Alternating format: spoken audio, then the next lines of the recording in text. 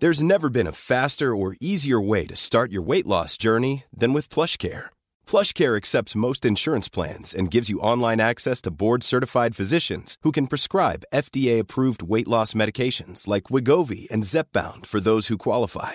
Take charge of your health and speak with a board-certified physician about a weight loss plan that's right for you. Get started today at plushcare.com/weight-loss. That's plushcare.com/weight-loss. plushcare.com/weight-loss. A lot can happen in the next 3 years. Like a chatbot may be your new best friend. But what won't change? Needing health insurance. United Healthcare Tri-Term Medical Plans are available for these changing times. Underwritten by Golden Rule Insurance Company, they offer budget-friendly, flexible coverage for people who are in between jobs or missed open enrollment. The plans last nearly 3 years in some states, with access to a nationwide network of doctors and hospitals. So for whatever tomorrow brings, United Healthcare Tri-Term Medical Plans may be for you. Learn more at uh1.com. Hey, it's Ryan Reynolds, and I'm here with Keith, co-star of my upcoming film, If, only in theaters May 17th. Do you want to tell people the big news? All right, I'll do it. Sign up now and you'll get unlimited for $15 a month and 6 months of Paramount Plus Essential Plan on us. MintMobile.com/switch. Upfront payment of $45 equivalent to $15 per month. Unlimited over 40 gigabytes per month. Face lower speeds. Videos at 480p. Active Mint customers by 531.24 get 6 months of Paramount Plus Essential Plan. Auto renews after 6 months. Offer ends May 31st, 2024. Separate Paramount Plus registration required. Terms and conditions apply if rated PG. Corey Rocchiccioli, welcome to the podcast. Thanks, mate. Thanks for having me. No worries. Let's go right back to the beginning before we talk about the journey. And we're speaking about before my love for cricket growing up. And I think most people who've grown up in Australia, especially young boys, love cricket and idolise, we are heroes of the people playing sport for the country. So tell us about where your love for cricket grew.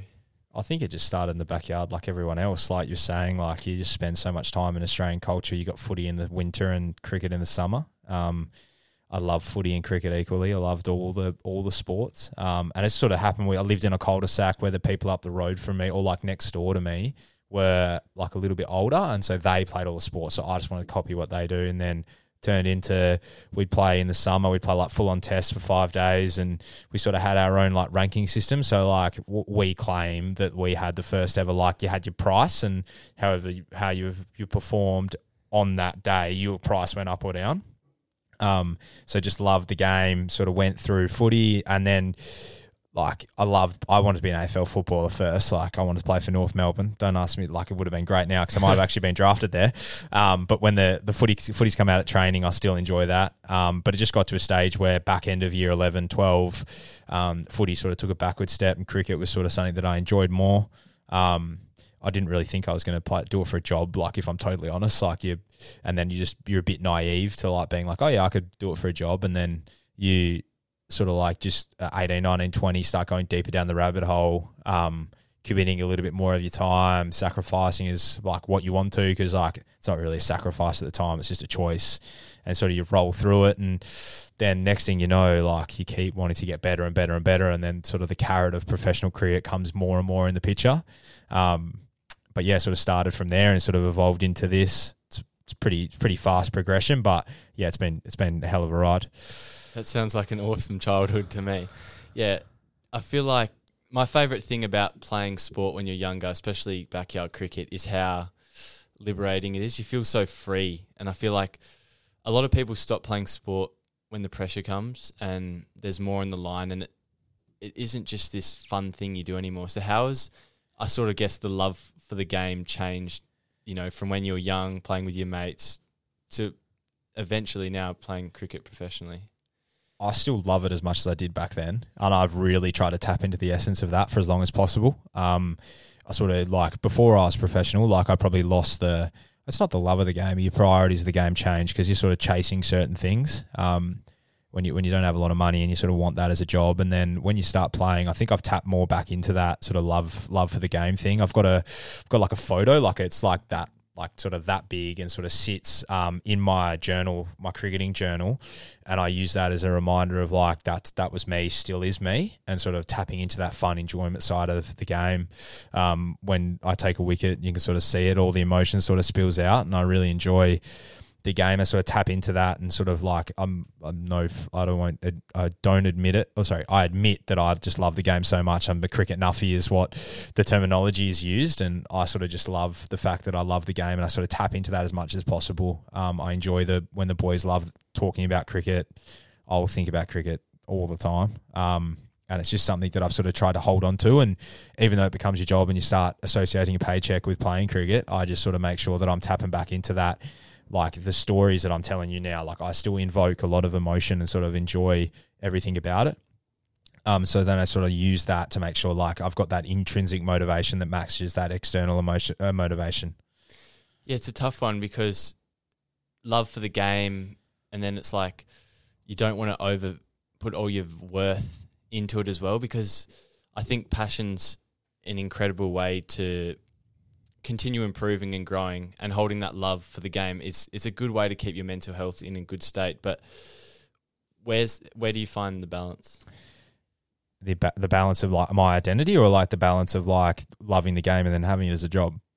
I guess a bit of both, like making sure that, you know, a failure in cricket, you know, that doesn't just define you, sort of thing, with your identity. Oh, I've been really big on, like, I've always studied outside of cricket. I've got what I love outside of cricket as well. Like, I love cricket. So, like, if I wasn't professional, I knew I'd still be playing cricket. So it doesn't, that doesn't bother me too much, if that makes sense. But then there's the study. Like, I make sure that I clearly identify with Corey the human and Corey the cricketer as then they're the same entity, but like my sort of like, character traits get dialed up, dialed down, depending on like who I am. Like the way I'm talking to you now, or the way that I'm sort of laid back and a bit more relaxed, probably doesn't come out when I'm training. And that's okay, because that's what I'm dialing up or dialing down at the time. And sort of like I identify with Corey the cricketer, but I know that Corey the cricketer isn't why my girlfriend loves me or why my family loves me. So I sort of know that like cricket's got an endpoint at one stage, so I can't just hold all my hopes on being Corey the cricketer, because it'll be Corey the ex-cricketer soon enough, whether that's today or whether that's in 10 years' time. And sort of that's where I utilise up my studies and sort of putting myself in opportunities to catch up with people outside of the game. And it's like cliche, but if you have friends outside of cricket, you sort of have an understanding of the real world. Having some housemates who have actual real jobs gives me some perspective of the fact that what I do is pretty cool. So just sort of like aligning pretty solely into that. Yeah, I think the perspective's important. What about when you started playing for university, and then I guess you weren't in the first 11, and I guess when did it sort of become apparent that you could make this path, and what was the headspace like in terms of your belief around what you could achieve? I think my like superhuman strength is my naivety. So like I always thought playing second grade that I could play first grade and play professional cricket. I don't understand why necessarily. Like I'm super optimistic, which is sort of held me in really good stead. But I think they just sort of like I got rid of the goal of playing professional cricket, if that makes sense. So like I got rid of it so then I could focus on being present. And then it's funny enough, like when you start doing that and you let yourself perform on the cricket field and you go down the rabbit hole of like looking after your mental performance routines, like you sort of all of a sudden start playing really good cricket, and then all of a sudden there's a niche and a spot for my role inside the state set up, and then you perform well, you get a few more opportunities along the way, and then all of a sudden you have a professional contract. Like it's almost like you write your goals down and throw them out the window, and then you don't look at your goals again, because I think you can get distracted by it. I think the closer you are to something, the more you are likely to start thinking about that instead of being present inside of like whatever you're doing. So I think that was the main one. Like I sort of went to university as a second grade player, and then I just immersed myself into trying on to figure out who I was as a person. Probably that probably helped me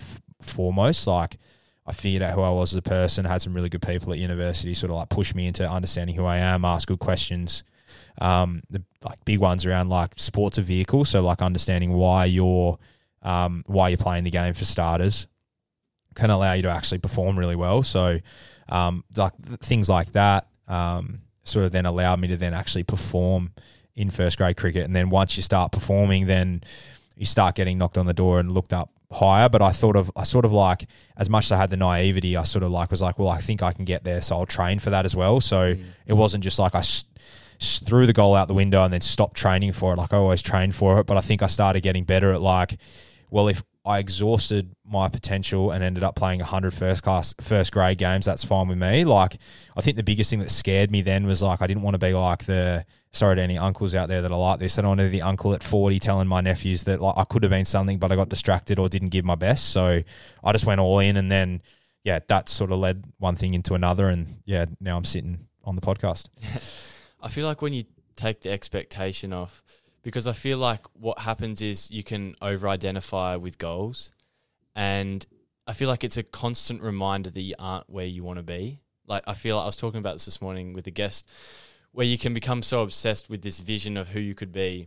It's a daily reminder that you're not there. But if you're able to tap into being present and enjoying the journey, and it can be really hard because if you're an ambitious person who wants the best out of yourself, you know you can get to this place. But I feel like there's that balance between taking the pressure off but still taking the active steps so that you could get there.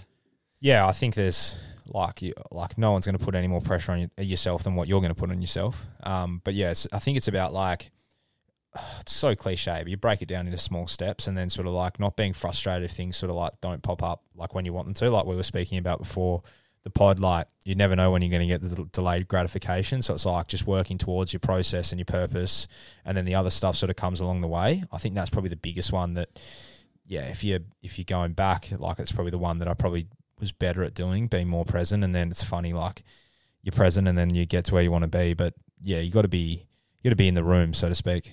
Yeah. Do you feel like not making any of like the underage representative teams makes you appreciate when you do get there?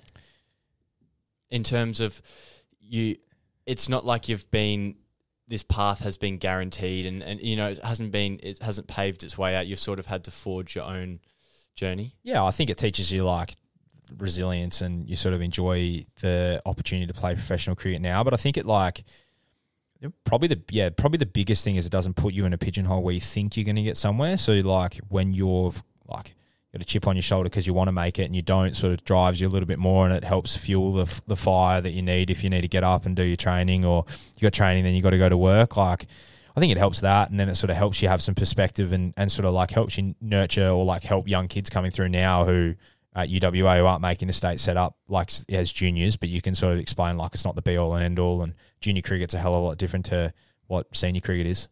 Yeah. Do you think, how have you been able to, I was reading an article online that said you're a philomath. I haven't even heard that word before. Do you know what that word means? No, I still don't. It means someone who loves learning. Oh, yeah. Okay, yeah, I still do remember that quote, yeah.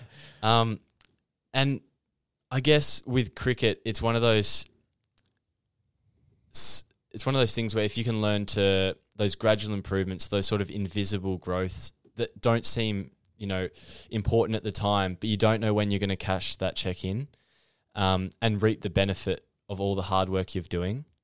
So how have you sort of embraced that love of learning and applied that to cricket so that you can sort of continue learning, and then, you know, now you're cashing in all that work? Oh, I think you're constantly doing the work. Like, I'm constantly doing the learning now, so like it obviously helps me in 5 years' time. I think there's a James Clear diagram where it's like if you times, I don't know if the math's actually correct, but if you times like 1.01 to the power of like 10% better, or 1.1 to the power of 365, you're like 38 times. Yeah, whatever it is. Yeah, like you're so much better than what you were before you started, and sort of like, I think you just go through stages where you keep asking yourself if you're walking towards where you want to be or you're walking away from it. And it comes in different shapes and forms. Like when you're 18, it's doing all the running and doing all the gym. And then when you're 25, 26, it might be you're dialing in more on your mental space.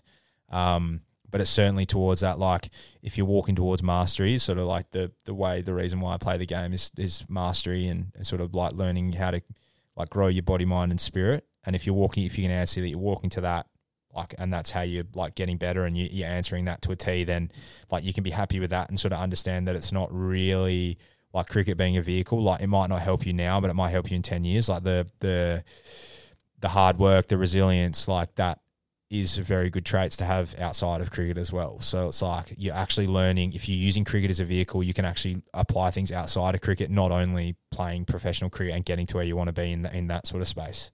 So why do you think most people struggle to to do that. I feel like there's a lot of, I guess, people from a young age go into the sport and their identity is they're so emotionally involved with the sport, and it takes a lot of time to take a step back. It's often when things like people getting families or almost losing what they have and then coming back and realize and finding form or whatever we want to call it.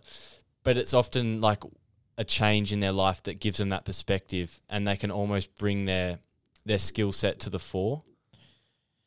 Yeah, I don't really know. I think it's like, I think you sort of understand who you are as a human. I think that's probably the human aspect of what you're trying to, like what you're talking about. Like there's things happening in their human lives that allow their athlete life to flourish, and whether you get more perspective or you have more of you're watering more of the flowers in the garden, not just your cricketing garden or the cricketing flower. Like that might be the reason why. I certainly like tell a lot of our young kids coming through uni and stuff, like I think you got to fix your human before you worry about who fix your athlete, and I think you're a human first and an athlete second. So I think that's like the main one. And I think like you just get caught up, and naturally so, like the bright lights of being a professional athlete, pretty cool. But I think it's the other stuff, like when things don't go your way and all the other stuff you don't see professional athletes go through, that sort of like deters a lot of people. But that's like, I think that's just the way that it works for some people. I think that's why some people are where they are in their life and where you are in yours. It's just sort of like the natural progression of, maybe sport isn't for them, but something else is, and it's tapping into like the stuff you enjoyed in sport. Can you apply it in whatever else you need to apply it into? How have you been able to learn from some of the other successful bowlers in the WA setup? Good question. I just sort of ask a lot of questions, like, and sometimes they're silly, or you just like watch and observe how they go, like do about their things. What can you grab from them? Like whether that's batters, bowlers, coaches, or sort of like the international players. Like we're really lucky. Like we have so many international players at Western Australia, so many at the Stars, so many at the Renegades when I was there. So you watch and you learn, and you sort of adapt and sort of try and find where that square peg fits in your round hole, if that sort of makes sense, like what you've got to do to make what they do. And I think the biggest thing is like all high performers sort of show they've all got the same character traits, but you've got to find out where their magic is and sort of like align them together. So that it might be all in their match prep, or they might be all in their like skill set, or like they might train a little bit harder, and you've got to sort of understand like where that fits for you. Like, do I need to dial up my match prep or dial up my skill training? And you sort of watch and absorb and sort of like, just take your time to sort of like ask as many questions as possible. And you probably don't, I understand like you don't know it all, like, and so you got to like really dial in and sort of ask those questions. What's been your favourite cricketing moment so far? Oh, every game I play is pretty cool. I think it's just like little things like debuting in T20 cricket and debuting in Shield cricket and performing, and I think like living up to where you think you can be. I think that's the coolest bit, like being able to perform in first class cricket, perform in T20 cricket. That's awesome. But I think there's like lots of pinch me moments, like when you're playing in front of 40,000 people at Adelaide Oval, you're like, well, that's pretty cool. Like you're playing in front of 35 at Optus and getting sprayed, even though you're a West Australian, like that's still awesome. I don't know. I think it's a lot of that, like your caps you get, and the delayed gratification where like this is like really awesome, and like you pinch yourself and you're like, well, I just trained today and I trained for 3 hours and that's my job, and that's pretty awesome. Like I'm like that sort of stuff. Like I don't have like a dead set moment where like that is the best moment of my life. Like it's probably just a whole like it's a whole collective of like little moments where you're like you're driving your car, you're like, oh yeah, like that's pretty cool. You start smiling and you're like smiling for no reason, and you're just smiling because like of where you are, and like you want to hold on to it, so you want to keep doing the work. But it's also like, gee, like 18-year-old Corey would have loved this moment. 12-year-old Corey wouldn't have thought this is real. So like really tapping into that, sort of like really being appreciative of it. Yeah, I love that. I feel like that is such a powerful thing you're doing, because it's easier said than done, because once you get in the spotlight and you're getting paid and there's more on the line, it becomes a lot harder to do. Yeah, I think there's element of that. You're a bit of moth to the light, like whatever you attract. Like if you get attracted to all that stuff, you're not going to last very long. I think history is littered with people like that. So, it's a very special place. Like you're only in the, like when there's 6 shield sides. There's 66 players there's 6 shield sides. There's 66 players that can play professional cricket in first class cricket at the one time. So when you're inside that 66, like, that's pretty epic. Being appreciative of that, but understanding like it's going to go pretty quickly as well. So like sitting here talking, like you're 1 or 2 years away from being out of the system again. So it's like just tapping in and sort of enjoying it. Like you want to do really well, and you're trying to play professional cricket and you're trying to play as many games as you can. You're trying to play for Australia, but it's like really aligning into that, like for me to walk towards my purpose of like being like a master of my body, mind and spirit and my skill. Like every day you're going to walk towards it. So like bad day, good day, you're walking towards that. So like being really like aligning to that.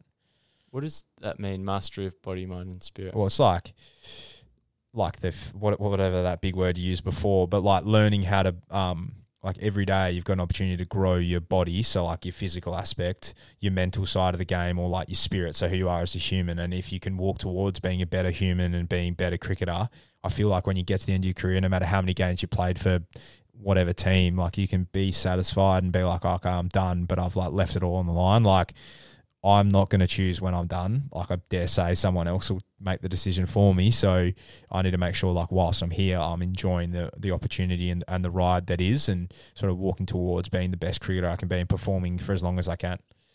So what, is that just the driving force? Because a lot of people have a driving force that's, I don't want to have regret, or it's the push one. Like I want to be the best version of myself. I want to have what comes with it. Is that what the driving force is? Yeah, like it's certainly around mastery. Like for me, off spin's an art, and I want to I just want to learn and grow in that craft, and with that, I want to grow and learn my batting and my fielding. But yeah, that's certainly something that drives me every day. That's the intrinsic motivator that allows me to sort of like move. Like you're gonna have the external motivation, but like the internal motivation sort of like they align with the external motivation. So like you want to obviously like have the opportunity to pay off a house or like provide for your family, and with that comes freedom and love and sort of that mastery side of things. But that's sort of the internal stuff that sort of allows me to sort of get out of bed every morning. And when you want to kick in the bum and you need to train and do your 800s at McGillivray on a rainy, wet May, like that's where the other stuff comes in handy as well. 800s, 800 metre efforts. That's a serious cricketing running session. Yeah, it is. I pretend I'm a footballer most of those times. What is the ups and downs of cricket been able to help with? I guess I've played a bit of cricket and it's such an up and down game. I think that's probably the biggest difference with cricket compared to sports like footy. Like it's such a emotionally, it's a big roller coaster of a game. I think you try and make sure you're not on the roller coaster. So like what is good, what is bad? What's only the perception of what I'm going to make it out. If I take five, but I don't nail my processes, like I'm not nailing my processes. So I think you're just better at understanding, like, are you doing the things you want to do? Yes, no. Well, if you're doing them right and you're reviewing the game properly and you're doing your review, then it doesn't really matter how you perform, because more often than not, if you do your processes, you do perform, if that makes sense. So I got a set of 5 keywords and I sort of rate them out of 5 after every game. And if I've done that and done what I needed to do, then great, I've had a game near on my perfect process game. And more often than not, that matches a good outcome game. And if I haven't, then I've just got something to work on. And it becomes a very easy, the 3 questions I use after every game was what worked, what didn't, what do I need to work on a page. And I can answer that. And obviously being a human, I'm going to be negative more often than not. So keeping it to a page means I don't write 38 lines of what I need to do better. It's just more around what worked. I've got some focal points at the start of the game I'm working on. So might be in a different condition. So I'm working on, I need to know that when I come to this ground, I've got to do this. And at the end of the game, did I do that? Yes, no. Okay, cool. So I've done that right. I could have done this better. What do I need to work on? When I'm in these conditions, I need to do this again or do this, or my mental state wasn't good, my prep wasn't great. How can I sort of just like keep sort of intertwined? And then it's like the game hasn't chewed me up and spat me out. It's just my processes that allow me to sort of align to that. So you're not really judging yourself with outcomes, although they do sort of mirror your process. It's more, okay, what can I control sort of thing? Yeah, exactly. Like I get paid off my outcomes and I'm aware of that, and it's sort of part of the job, and you perform as a team based off your outcomes, but you don't get to choose your outcome. You get to choose how you show up and what you can control. And hopefully more often than not what you can control, especially in a game of cricket where I don't decide the wicket, I don't decide the batters, and I don't decide if it's spinning or not spinning. I've got to be able to adapt and sort of control what I can control in my 10 steps. And then hopefully if I've done that consistently for 30 overs, I can then allow myself to reap the rewards of taking 4 or 5 wickets and sort of performing my role for the team. When you started doing that, did that have a big impact? Yeah, I've gone through many iterations of like sort of the affirmation based sort of like stuff going into games and sort of my mental processes, but I've certainly enjoyed sort of the last 12 to 24 months of the process I've got in and out of the game, and sort of allowing my prep is very similar, like it's the same actually all the time, and sort of then that just allows me to sort of have a little level keel, and it's sort of like something to look forward to. Like we're recording this like a couple of days before a game. I'm due to do my match processes before the game, like my match intel. Then I'll do the day before the game. I'll do my match prep. I'll do my visualization the morning of the game and the night before, and then after every day I get to rate my processes. It's almost like a little fun game that I'm having that no one else sees, and sort of like all I'm doing then is like sort of adding some efficiencies. I work with a sports psych, Tom Parker, and I've had good touch points with Dave Reed at the Melbourne Stars as well. So I've been lucky to have great, and Matt Bergen before them. So like I've had sports scientists, sports psychologists I've been able to work with, and that sort of just allowed me to like find my efficiencies, as well as like just reading books and listening to good podcasts, sort of help that cause as well. Yeah, I love that. How do you sort of keep it simple but also strive to improve lots of little areas? Because cricket, there's so many different things, like different batsmen, different wickets. There's so many variation and variables, but at the end of the day, it's still a simple, consistent routine you're going for. So how do you balance like keeping it simple in your head but striving for heaps of improvements? So naturally, like I'm a curious guy, which is like probably the theme of the podcast has come through. But I didn't develop sports psychologist Tom Parker early doors in my career, because I wanted to learn so much, and I love learning, and I want to be a better spin bowler every time. And we sort of developed a thing called the curiosity dial. So just a little like a mental cue going into a game where I turned off the dial 2 days before the game. So it's something now that I've been able to I just naturally do it. But 2 days before the game, I'm not trying to get better. I'm just trying to perform, finish the game. And then like however long I've got before the 2 days before the next game, like I'm learning. I'm like before it used to be like no podcasts, no growth podcasts, no growth books, no growth documentaries, anything that would bring my mind back to cricket and how I can get better. And sort of like when I'm at training, like 2 days before the game, like not trying to get better. That sounds really weird, but like you going into a game, you need to perform with what you've got. You can't keep changing your mind or change your technique, because the game happens too fast that you can't think about your technique whilst you're playing. You have to perform. The other way to put it is like you're preparing your art, like your strokes, and you're learning how to paint the canvas on some piece of paper, and you're getting your paint prepared. But when you do the masterpiece, you've got to make sure that you're doing it subconsciously. You're not just like trying to figure out how to do the brush stroke whilst you're doing the canvas. No, I actually really like that. I had someone on talking similar who was a PT, owns a gym, and he was speaking about how he does a lot of learning, so he does lots of seminars and courses, so he learns, and he calls it like periodization. So he does like a learning phase and then like an implementation phase, because I feel like because we're like, it's a journey, we want to keep growing and learning, and I definitely get caught in that mindset. But then it's like, if you're in a performance game, it's to perform, so you sort of need to switch that dial off. So I see the value in that. Is it just removing the cues that would trigger that? So like growth podcast books, and your thoughts in any way? So you're just trying to align back into the performance mindset. So you're like, you're listening to a podcast and you'd be like, oh, geez, that works. I wonder if I can implement that into my training. And then you go to training, you're like, that might be 2 days before, and you're trying to change something 2 days before the game. Like, that's why there's pre-seasons. It's deliberately set up so you can make major technical adjustments. So, like, for when we started doing this, I sort of just kept a journal or kept talking to my spin coach at the Wacker, where I was like, all right, so I'm going to do this in the pre-season, but right now I don't have that in me, and I'll just slowly chip away. So, overly technical, but like there's a for anyone who knows cricket, you bowl on the wicket. You can bowl from wide of the wicket or where the stumps are.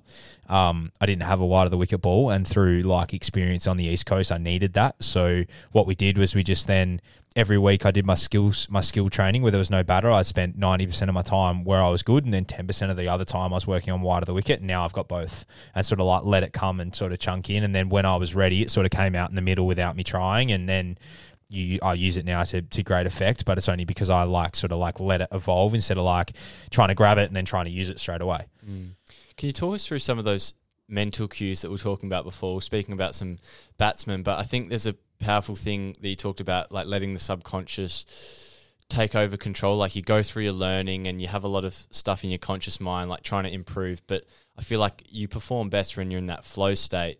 So almost allowing yourself to get to that. How do you sort of get to that flow state? What cues are there?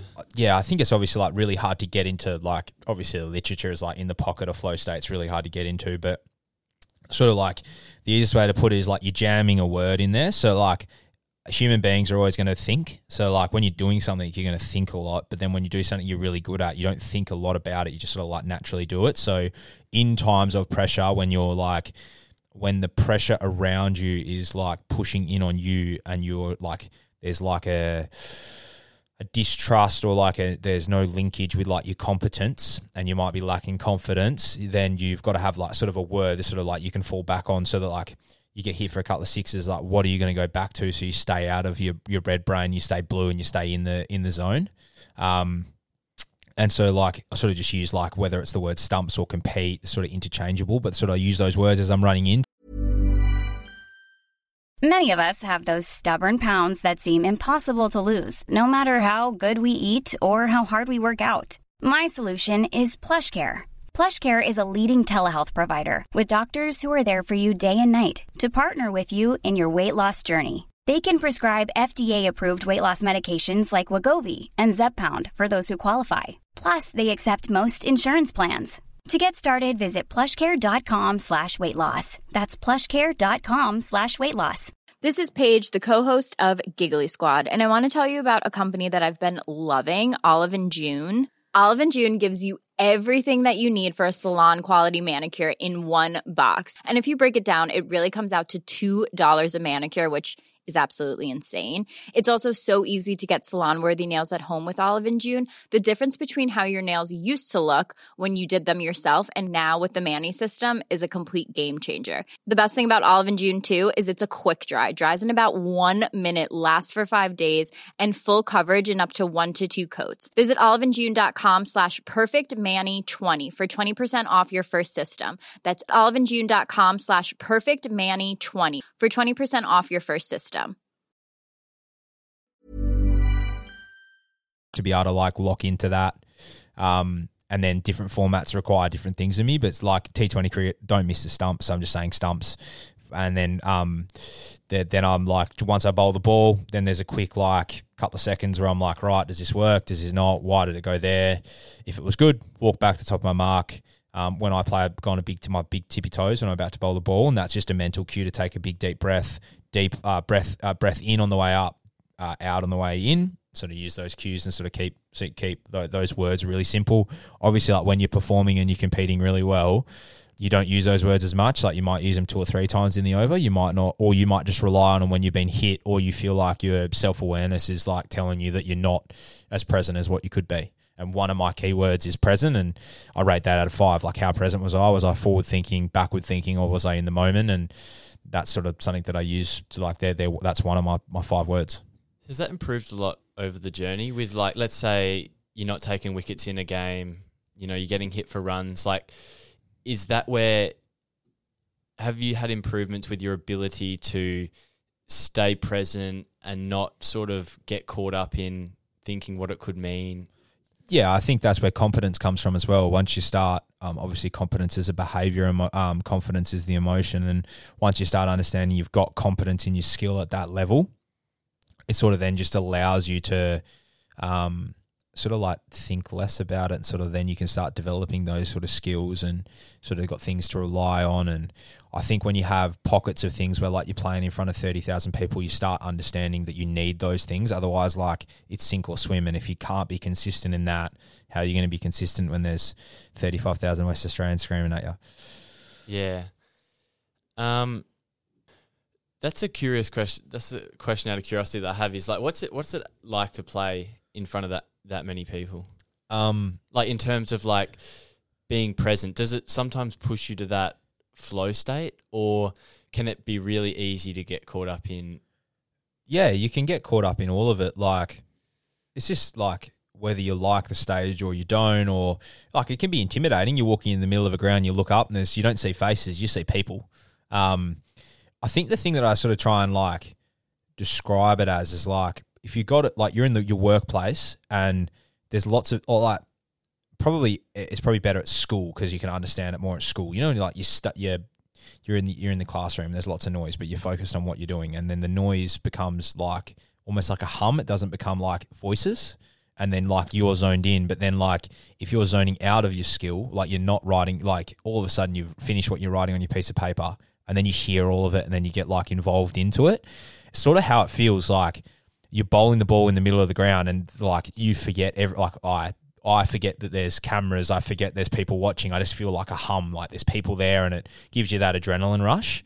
And then you might run to the boundary and then you're like, holy moly, there's like 35,000 people here. Or like, I remember during the Scorchers game last year when I was with the Renegades, like first ball got flicked to the boundary, chased at the boundary, ball hit the rope. And I remember hearing like 35,000 people scream and yell. And I was like, that's epic. And then I was like, caught myself. I was like, that's pretty cool. You come back to task. You're sort of obviously trying to do your job. So like the other stuff just becomes like it's like noise in on you, I suppose. Like you don't get that in grade cricket or whatnot. It's not pressure, but it's like just like the noise of the ground sort of like comes into the middle of the ground.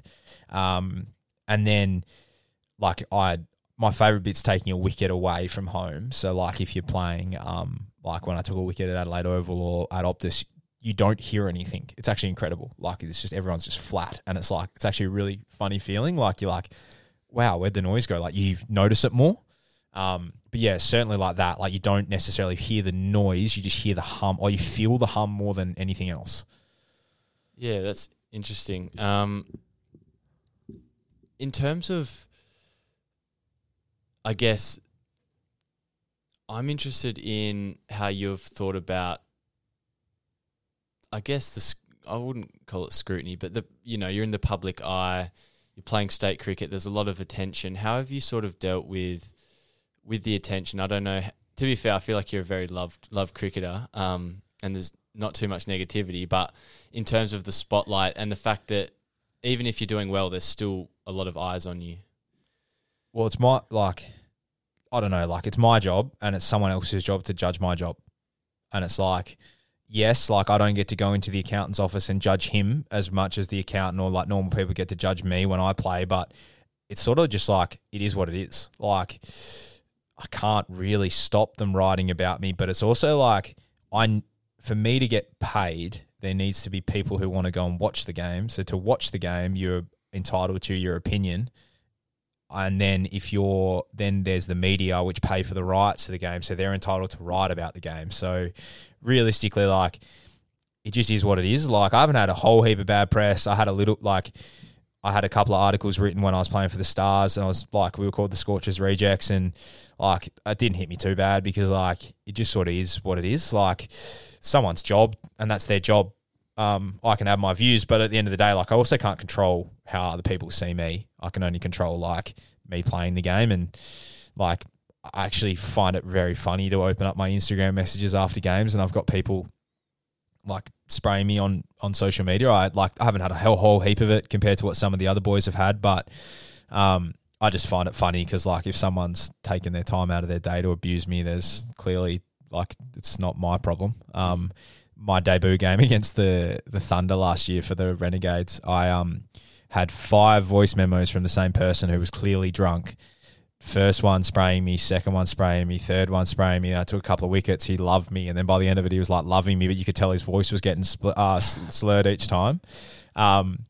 So it's just like the scrutiny's there, but you want to be a professional cricketer, so you got to cop the bad stuff. Like, if it's not really bad, like it's just someone's judging you on a piece of paper or like writing things about you, and it's their job to do it, I suppose. Yeah, there's always a price tag to whatever you want in life. So, no, it's good that you're dealing with it in a positive way.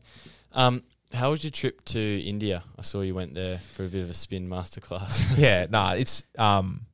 It's cool to see how the culture of cricket sort of grows across the world. There's sort of, in India, they're fanatical about it, and they don't really care that if you haven't played for Australia or you played, I think I'd played 14 first-class games at the time. Like, they want photos. They, like, know who you are. They know your stats. It was just good fun. Like, culturally, like, getting out of Australia, going to, like, have a couple of weeks in India, seeing the streets of Chennai, seeing what people live like. As a whole touristy thing, that was pretty cool as well. I'm not going to walk across the Chennai street anytime soon. That was frightening enough. But yeah, like the spin stuff, once again, you go there and it's a 2-week like immersion of like the skills you need there, and then that's actually helped my game coming back into Australia. You have skills that you sort of call upon. I think the best thing I did over there was I just wrote it down every night. I just wrote like a couple of pages of everything that I learnt, and that sort of stuck in my head, but it also like reiterated a few things where like, geez, I learnt this. And then by the end of the 2 weeks, you're like, oh, I'm doing this so much better than I'm doing this now. And then hopefully if I get another chance to go to India, which is the whole point of the exercise, it's like the Aussie selectors are picking you because they think you might be able to play down the line in India. It's like, right, well, what tools do I need to work on in Australia that I, like you were saying before, like I've got to work on tools in Australia that I'll never use in Australia, but I'm going to need them more in India than probably like I'm going to need them in Australia, but I've got to keep working on them because I only get touch points in India. How nice is it for the wicket to actually spin? Yeah, very nice. Although the Whack-A-Day one's been spinning heaps, so I'm happy with that. But yeah, it was those sort of new experiences were pretty cool. Opening the bowling and sort of seeing how they played spin bowling was epic. We played a one-dayer on the first day, and I think we scored 450 in 50 overs, and they were 1 for 280 off 27 overs before the rain came. So like they had a guy 180 off 80 balls, so it was like incredible. But it was spinning a lot. The one-dayer was like flat. It was like you're playing on marble, and then the two spinning wickets, which are like on the same square, they had a flat one-day wicket, a spinning wicket, and then a more spinning wicket. It was pretty cool. That's sick. Speaking about podcasts and books, what are some of your favourite sort of growth books? Podcasts, Finding Mastery is my favourite. With Michael Gervais in America, he's not anymore, but the Seattle Seahawks psychologist. I like his back catalogue a bit more than his new catalogue. That sort of was my introduction into all of the stuff I do now, was just listening to that and then like making the link between like, well, if a musician, a surfer and an NFL player are doing this for their mental prep, then clearly there's a linkage there. So even though he never interviews any cricketers, like being able to like learn and sort of have those aspects. And then books, there's way too many books that I've read that are amazing. Probably the biggest one was The Pressure Principle by Dave Alfred. So like that's he was Johnny Wilkinson's kicking coach, so he talks a lot about affirmations and sort of like the way that he taught Johnny Wilkinson how to kick, and it was a really, really, really good book. That sort of started my my understanding of mental skills and the need and the purpose of them. And then other books. Dan Carter's new book, The Art of Winning, is really good. Yeah. What about, you said you've read Power of Now? Yeah, I've read The Power of Now. I've like dabbled in all those, like all of Eckhart Tolle's stuff. I'm actually running a blank. Atomic Habits? Yeah, I've read bits and pieces of Atomic Habits. I've got a library of books at home where like I reckon I've read half of them, and then I picked them back up later. So like there's been lots of books I've read and then lots of books that I've sort of half finished. Yeah. But I sort of went through a phase early. Like we had a couple of hubs, so like I just read heaps of books in the hub. I think The Art of Winning and by Dan Carter and The Pressure Principle are the two like that stand out in terms of like cricket and sort of mental skill stuff that I've sort of like really enjoyed. Legacy, a book about the All Blacks, is really good. Who Stole My Cheese is a really good book about perspective. The Go-Giver, a really good book. They're two small like parable books that are really, really cool about purpose and sort of identity. there's been a few good ones. Yeah, you gave me a good recommendation. Tuesdays with Maury. I read that in India actually. That was an incredible book. That actually made me almost cry towards the back end, and that was a good book on perspective and sort of the art of meaning of life. So that's a pretty good book as well. How important do you think then, we've sort of alluded to it, but like actually implementing these things, because like so many people read self-help books and see information on the internet, but like you actually got to apply it. And Hormozi talks about learning. He defines learning as like, and you could apply this to cricket, the same conditions but different behaviour. Yeah, I think that's the art of it really, isn't it? Like mindfulness or journaling, meditating, cold showers, ice baths, whatever you want to do. Like it's the art of doing it consistently and often over and over and over again probably helps like your routine more than just sporadic sort of changes. And like I've done a couple of meditation courses, so like I'm big on that, but it's like that's the you got to do it every day. Like it's like a muscle you got to flex as well. I think like you've actually got to implement it, and then with come meditation, it's like when you actually do get frustrated, having the self-awareness that meditation teaches is what you've actually got to implement when you're going through things. I think that's the biggest one, like finding what works but also sticking to it. Yeah, because a lot of the times we try so many new things, but we already have so many good things working for us. And I was talking today with this bloke, and we talked about how like we've often got the tools within ourselves already, but we keep trying to like search for people to give us these tools. But if we had a bit more introspection, we'd be able to find them ourselves. Yeah, I think that's why, like, for me, like, just journaling and meditating are probably the two that, like, I enjoy the most, is because they're so easy to do that you can do them everywhere, and they sort of give you more of a reflection on yourself than what anyone else can. And then it's like little things like just going for a swim and finding those mindfulness things. They're probably the 10 out of 10, like, big rocks that the little things are you're only really going to get great benefit from them when you actually lock into the other stuff you need to be doing. Yeah. What's probably been one of the biggest challenges you've faced so far in your cricketing career? Good question. I think it's just the constant, most of the time you live in a constant state of anxiety. Like when you're playing cricket, like you get better at handling it, but you're constantly compared, contrasted, and like pushed and poked almost to perform, that like you live in a high anxiety world, and it's just like how you deal with it. It's probably the most important thing. Like you said, like there's scrutiny that adds to the anxiety. You want to perform. You're all mostly everyone who's in cricket, sort of that high performing sort of mindset. So it's just like dealing with that, dealing with being away from home a lot. The more that I'm going away from home, the more I want to stay at home. Sort of dealing with that sort of stuff, living in hotel rooms for a couple of months, living in hotel rooms for a couple of weeks, and being able to like having to perform whilst living in those environments, which is like living in a hotel is great for the 3 nights that you do it with your missus at the Crown, but like actually doing it for a job's like a little bit different. So like it's those sort of things that sort of like, it's not one thing, it's like little things. If you let them add up and you don't have the right mental health processes, you can sort of like get you sort of caught up and sort of a bit frantic and a bit like down the spiral, so to speak. So has that anxiety, which is understandable, like it's a performance sport, but we've spoken about the love for the game.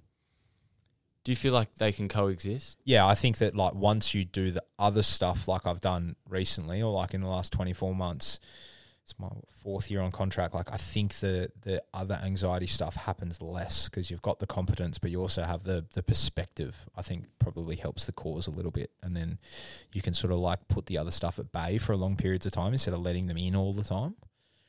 Yeah.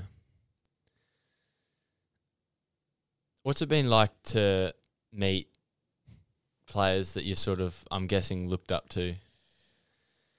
I think you realise that everyone's human. I think probably the biggest one, like just because they're really good at a sport doesn't mean they have everything in order outside of their life, and that's like perfectly okay. It makes you feel like as a cricketer I don't have to have everything sorted.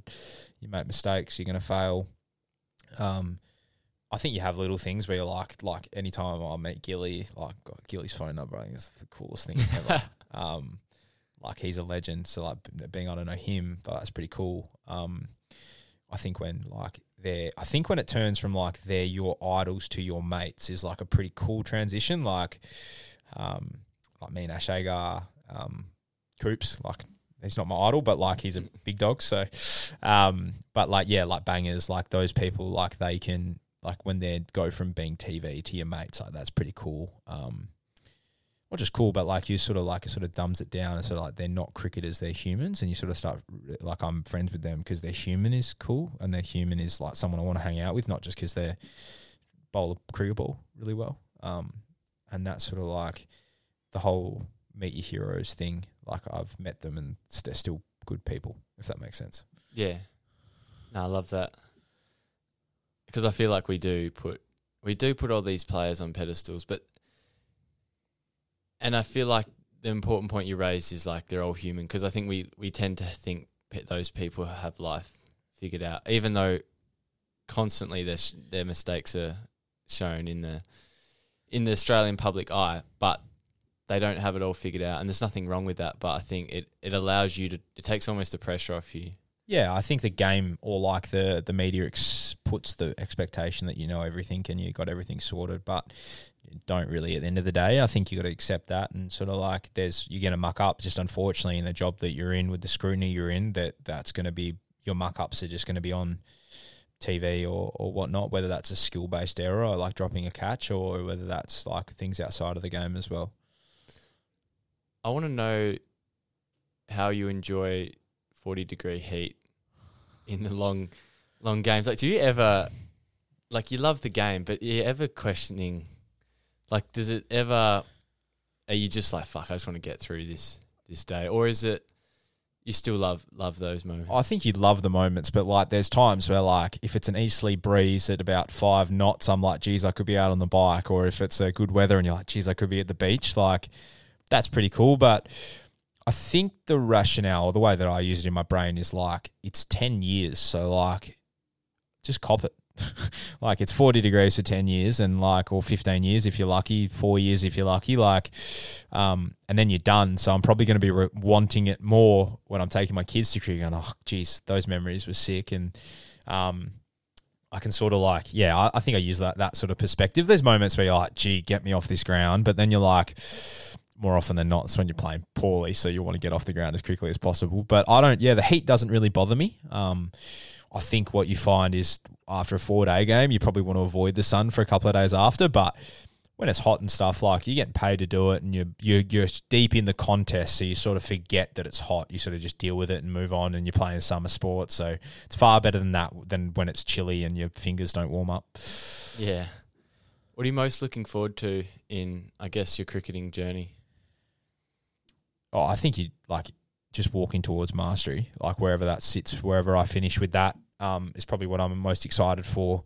I think the other thing as well is like I think I'm just looking forward to all the new moments that'll pop up. Like when you win 2 Shield finals, like you remember the 1 a.m.s sometimes more than you remember the game. Like can't remember much about the game, but gee, I can remember a lot about the celebrations.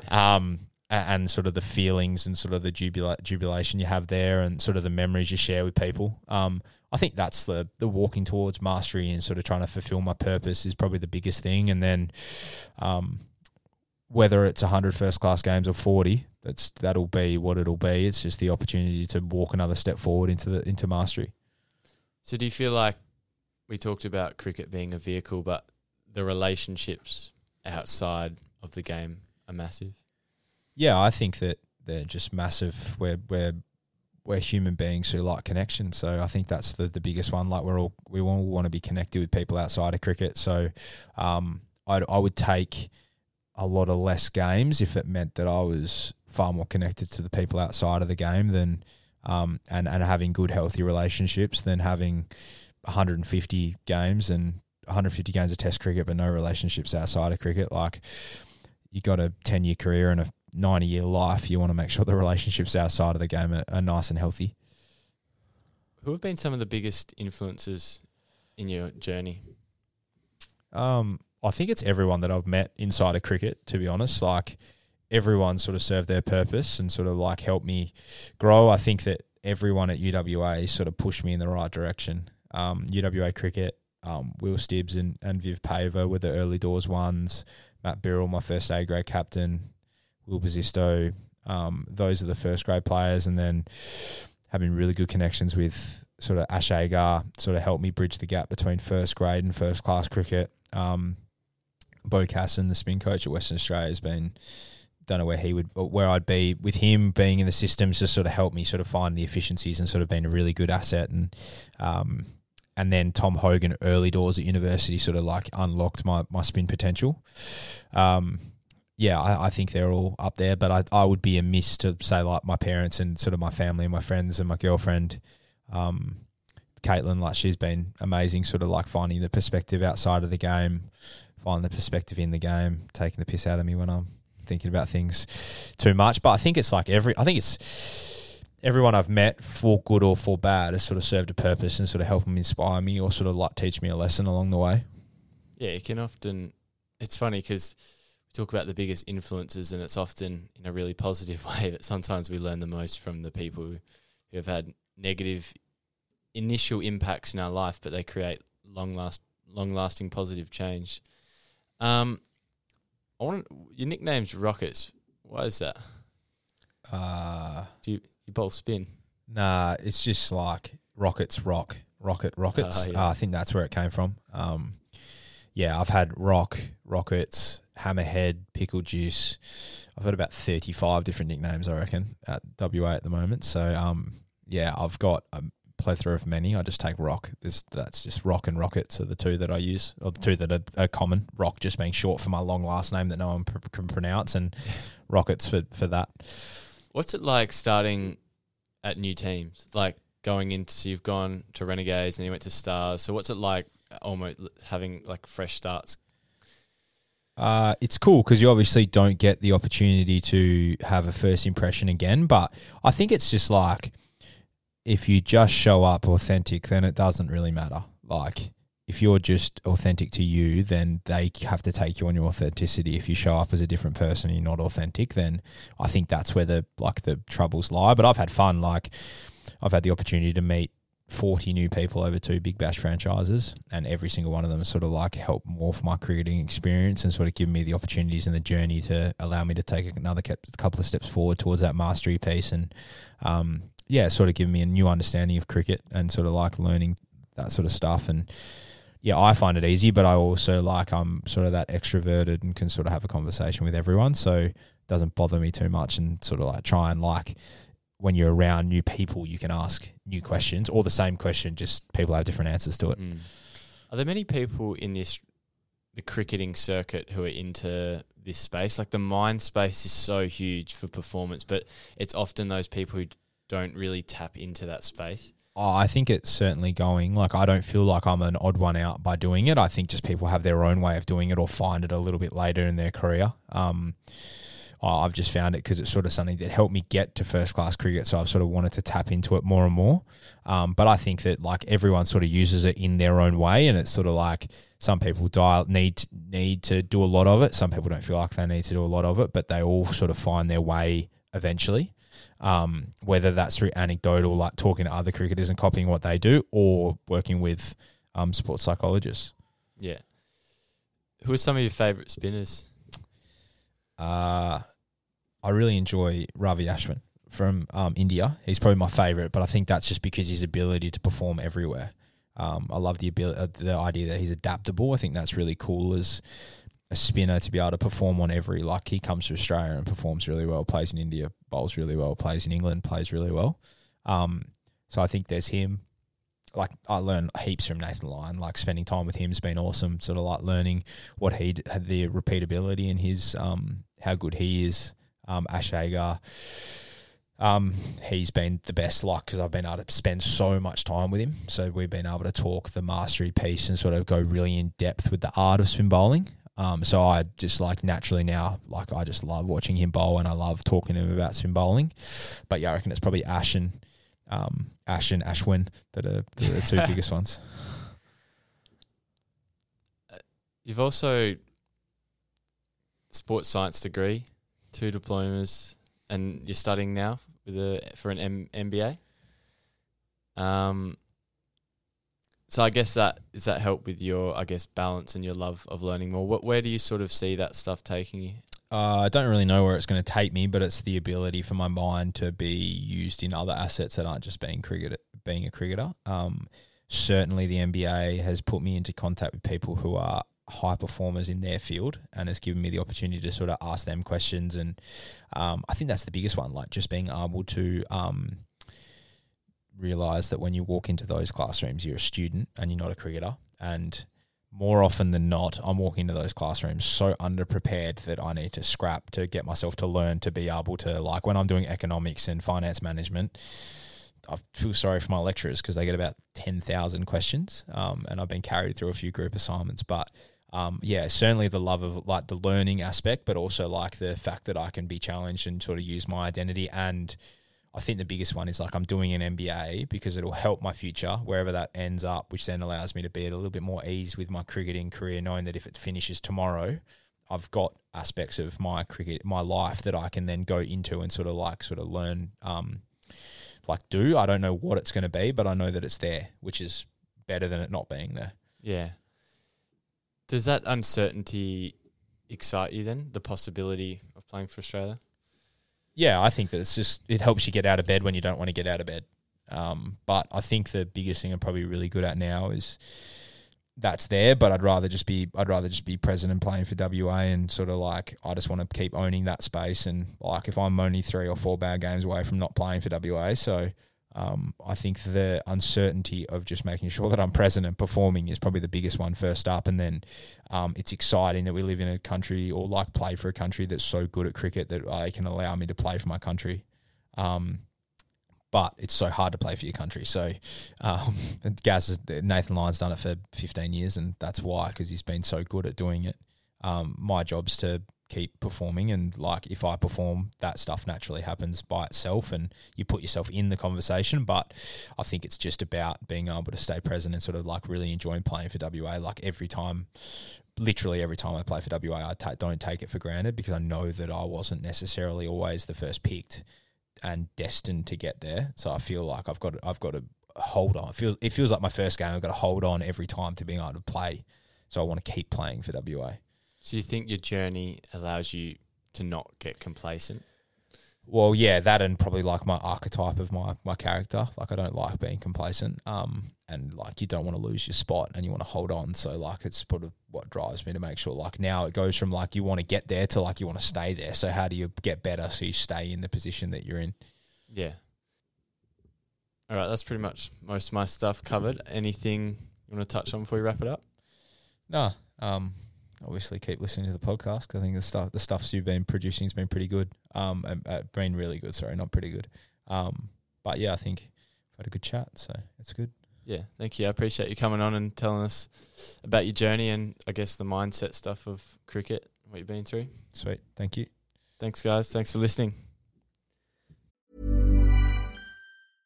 Hey, it's Paige DeSorbo from Giggly Squad. High quality fashion without the price tag. Say hello to Quince. I'm snagging high-end essentials like cozy cashmere sweaters, sleek leather jackets, fine jewelry, and so much more. With Quince being 50 to 80% less than similar brands. And they partner with factories that prioritize safe, ethical, and responsible manufacturing. I love that. Luxury quality within reach. Go to quince.com/style to get free shipping and 365-day returns on your next order. Quince.com/style. Imagine the softest sheets you've ever felt. Now imagine them getting even softer over time. That's what you'll feel with Boll & Branch's organic cotton sheets. In a recent customer survey, 96% replied that Boll & Branch sheets get softer with every wash. Start getting your best night's sleep in these sheets that get softer and softer for years to come. Try their sheets with a 30-night guarantee. Plus, get 15% off your first order at bollandbranch.com. Code BUTTERY. Exclusions apply. See site for details.